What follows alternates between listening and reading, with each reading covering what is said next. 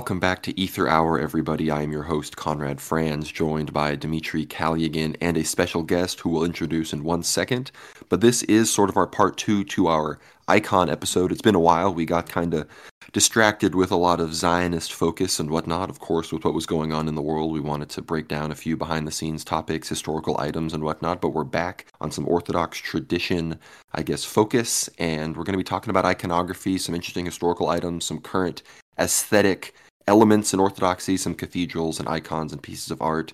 We're going to break all of those down with our fantastic guest today. Dmitry, how are you doing? And how about you introduce our guest here?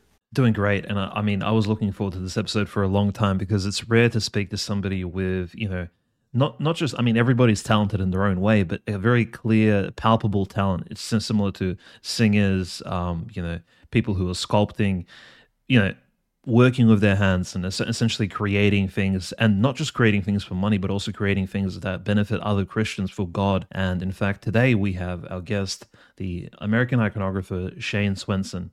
So you may have heard about him on Twitter or seen his work around the US, or perhaps even actually ordered some of his icons online before. But he's been quite active, actually promoting some of his work, and his iconography is incredibly beautiful, traditional, and he does bring to it a certain American touch. So I just want to thank you, Shayne, for coming onto our show and actually speaking about some of your work and just iconography in general, because it's rare to get a professional of your caliber, in order to speak about it so openly, because you guys are quite busy painting churches, iconostases, for example, iconography on walls, and even private orders for icons. So thank you for coming on to the show.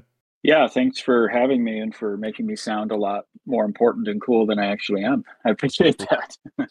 No, it's, we've been planning this for a bit. Last year we've been talking, and it just, the holidays and everything, it happens. But we're going to talk about, again, like we all love, everyone loves their icon corner. It's one of the, no matter what you think, you may have 3 icons in your icon corner. You may have the biggest icon corner like St. Elizabeth, but we all, it's one of the main things that brings people to Orthodoxy in a lot of ways. You'll hear about, Protestants kind of ditching their iconoclasm, and the, iconography is one of those things that really is really powerful. So I guess we'll just kind of hop right into it with a little bit more introductory material. Shayne, one of my favorite things you do is you post when you do some of these church restorations with some iconography that gets damaged with water damage or whatnot. You restore it beautifully and you update everybody on that. What does it kind of look like to take on those projects? I know you can only do so many throughout the year. How do you, are there people that reach out to you and you have to say no, of course, because there's just so much going on? Or like, what's the, how does it look to like find a parish, have someone reach out to you, look at what needs to be restored and kind of begin that process?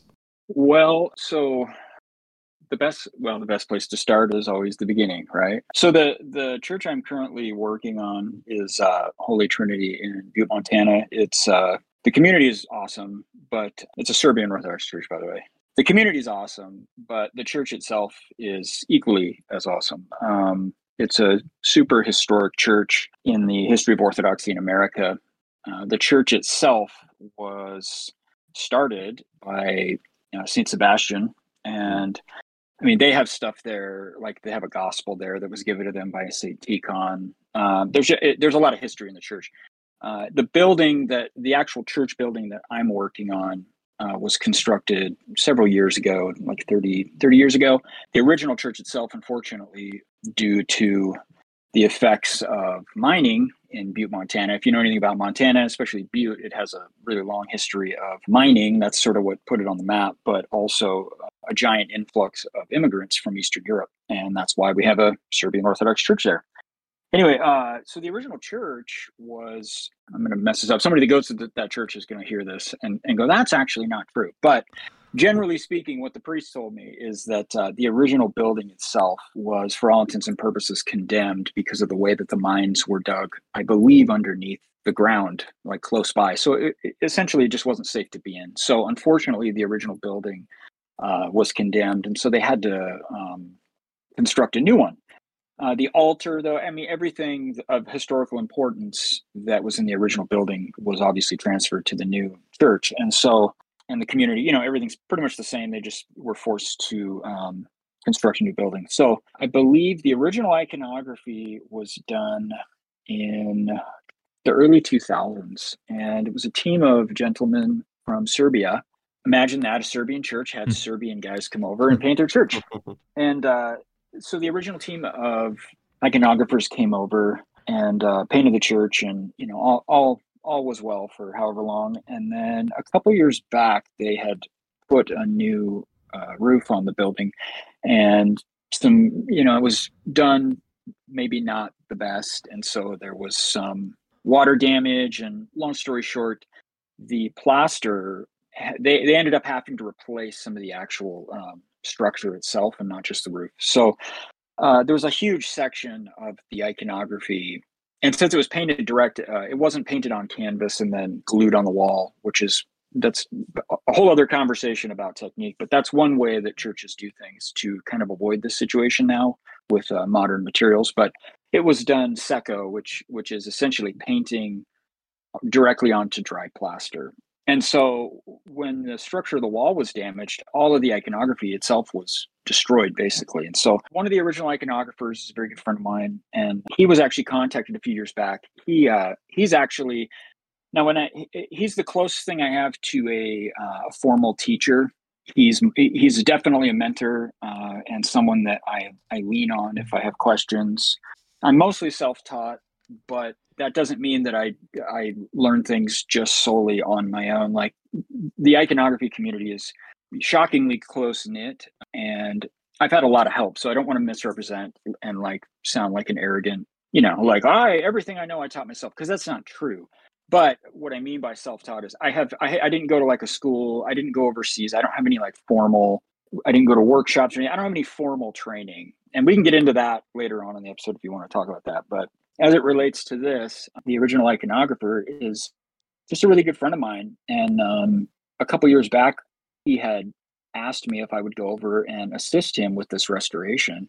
And he ended up getting sick. He has some health problems, and he just couldn't do the job. And I ended up getting a phone call out of the blue I think it was last year. I got a phone call out of the blue from a nice lady that sort of facilitates this sort of thing at the parish. And it's kind of a long story how I came up, but yeah, she got my information from a Serbian priest in Arizona, and mentioned me to Father Deacon Ananias, who I've known for a long time. And he vouched for me, and she didn't know that I knew him. It was a very providential thing, because I find out later on that one of the original iconographers that worked on this church originally, she had no idea that he was someone that I had trained under. So it was really, really odd when she found that out. She's like, "Wait, you know him?" So anyway, so she contacted me. We talked. I went over there and took a look at it. And yeah, providentially, it's really weird. If you're an Orthodox Christian, and you don't have to be an iconographer, you don't have to be a priest. You can be just an Orthodox Christian going to services, trying to, be an Orthodox Christian. God just sort of makes things happen, whether you deserve them or not, oftentimes. And yeah, so any sort of opportunities I've got as an icon painter, almost all of it has been a situation like this, where things just connect, and providentially you end up with these opportunities. So this church over in Butte, I don't know if I would say, if I was just walking in there and I didn't have a connection with the original artist, it might be a little more challenging, for obvious reasons. But it's great because I have, the guy who, for all intents and purposes, is a teacher of mine. I have him on speed dial, and he painted the church 20 years ago. But I can be like, "Hey, right here, do you have photos of what was here?" Because I'm doing a restoration. I'm putting back up what was there. Now, it doesn't mean I'm copying everything exactly, but I am, the color palette's the same. I try to keep things as true to the original as possible, out of respect for the community, but also out of respect for the original iconographers. So there are variations, and I do have permission to have creative license. We're changing, where we put certain things, but that's because I have the original iconographer to sort of lean into. And so it's been great. It's been really beneficial for me. It's sort of been that next step that I wanted to take, and an opportunity that, as an iconographer in the US, doesn't come your way very often. We don't have the luxury in the US of having schools to go to learn this stuff. It's a very small community. Orthodoxy, generally speaking, is a very small community, and the pool of competent American iconographers that haven't come from overseas to live here is almost non-existent. And so I have never had the opportunity to go and study in Russia or Serbia or Greece or whatever. And so I feel like God has just connected me with people and opportunities to sort of make do with what I have so that I can be faithful to the vocation that's I've been given. So hopefully that is a long-winded way of answering your very simple question. That was great. No, that makes complete sense. And I mean, restoration, in my eyes, like reading about the restorations which are taking place in Europe, especially after the onset of communism, there's like thousands, hundreds of churches which need to be restored. And I'm like, but it's not like in your case, which you mentioned, it still sounds really hard, but this church was built in the early 2000s, right?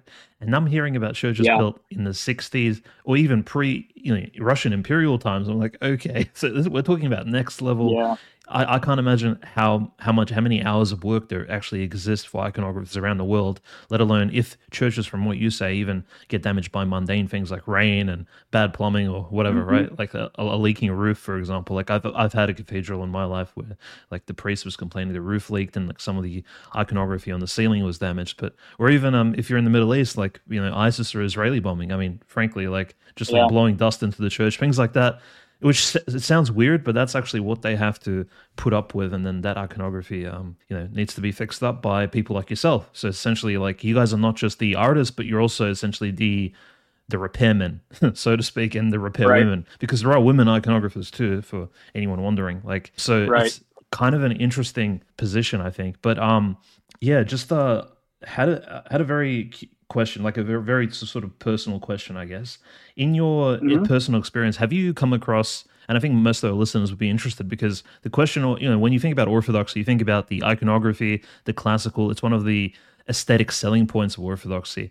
But I guess if you can even say that's a thing, but miracle working icons, that question really does come up because it is such a big part of our tradition. And me personally, I've not frankly seen an icon stream myrrh or perform miracles sort of before my very eyes. I have smelt myrrh from icons before, and it is very kind of supernatural. It's like not exactly a cologne or a perfume, but from your sort of personal perspective, obviously this is something spiritual and supernatural. But have you witnessed any icons as an iconographer actually stream myrrh? I think people would be interested to hear anything about that.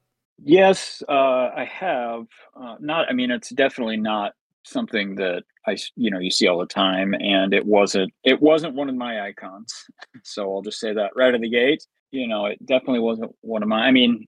Once I paint an icon and it goes out the door, it's not. God just does whatever He wants with it. So I'm not trying to denigrate that or prop it up. It just is what it is. But what I saw was, if you're an American, you and you're Orthodox for even interested in Orthodoxy for any short amount of time, you'll probably hear of or have heard of. Thank you so much for listening to the free preview of Aether Hour, everybody. Be sure to get behind the paywall. We talk with Shayne about the myrrh streaming Hawaiian icon. We talk about the Russian military cathedral, some other amazing stories about Orthodoxy and iconography throughout America, some miracle stories, and some other stuff just about the beautiful craft of icon painting. So with all of that, get behind the paywall. You get all of the Aether Hour episodes, and it helps support the show. So thanks so much for listening, and God bless.